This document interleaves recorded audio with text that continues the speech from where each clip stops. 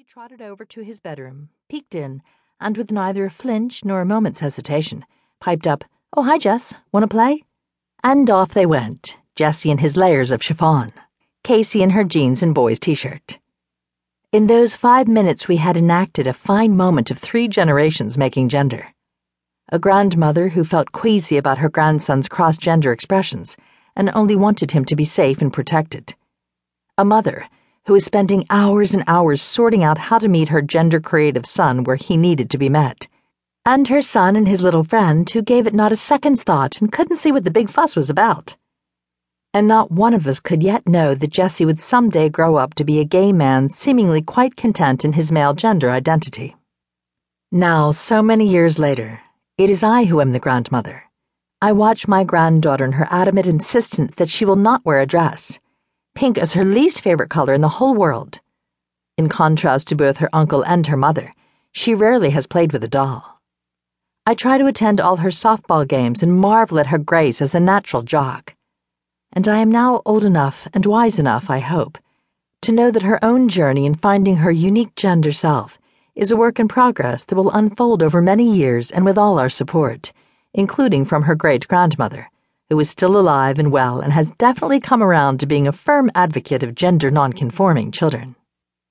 Yet it is not my personal stories that I want to showcase in this book, but rather what I, as a developmental and clinical psychologist, have set out to learn about the biology, about the developmental milestones, about the intricate choreography between nature and nurture, about our social constructs and our social mores that weave together to create such incredibly unique gender options for every child. The particular children I am interested in are those who transgressively and creatively define themselves as outside the traditional binary boxes of boy-girl, and are desperately in need of someone to speak on their behalf. It may be 4-year-old Seth who likes to wear dresses to school, but ask him any time and he'll tell you he's a boy. It may be 6-year-old Sarah Jane, who used to be Craig until making it clear over and over again that they all got it wrong.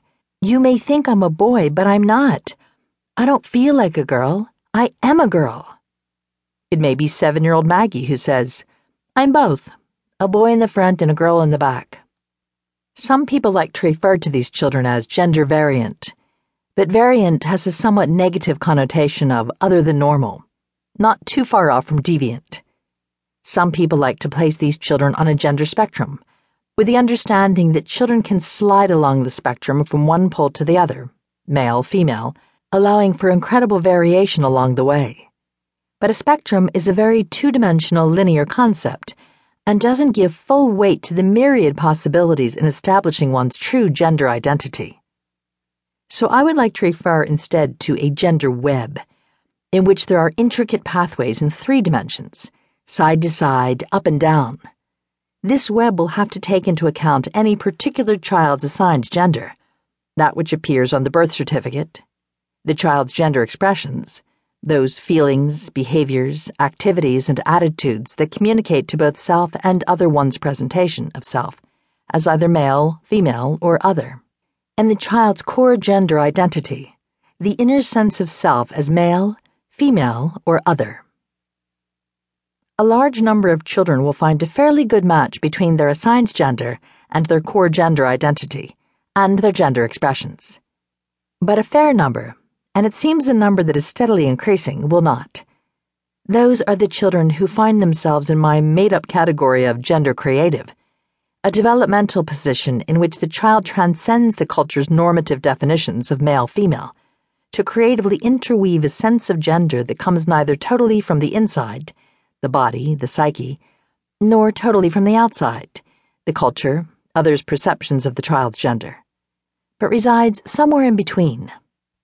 In this day and age, raising a gender-creative child is still never an easy matter, despite years of hard effort on the part of feminists, gay and transgender activists, and progressive gender specialists who make room for broadened expressions of gender as a healthy, rather than pathological way of being.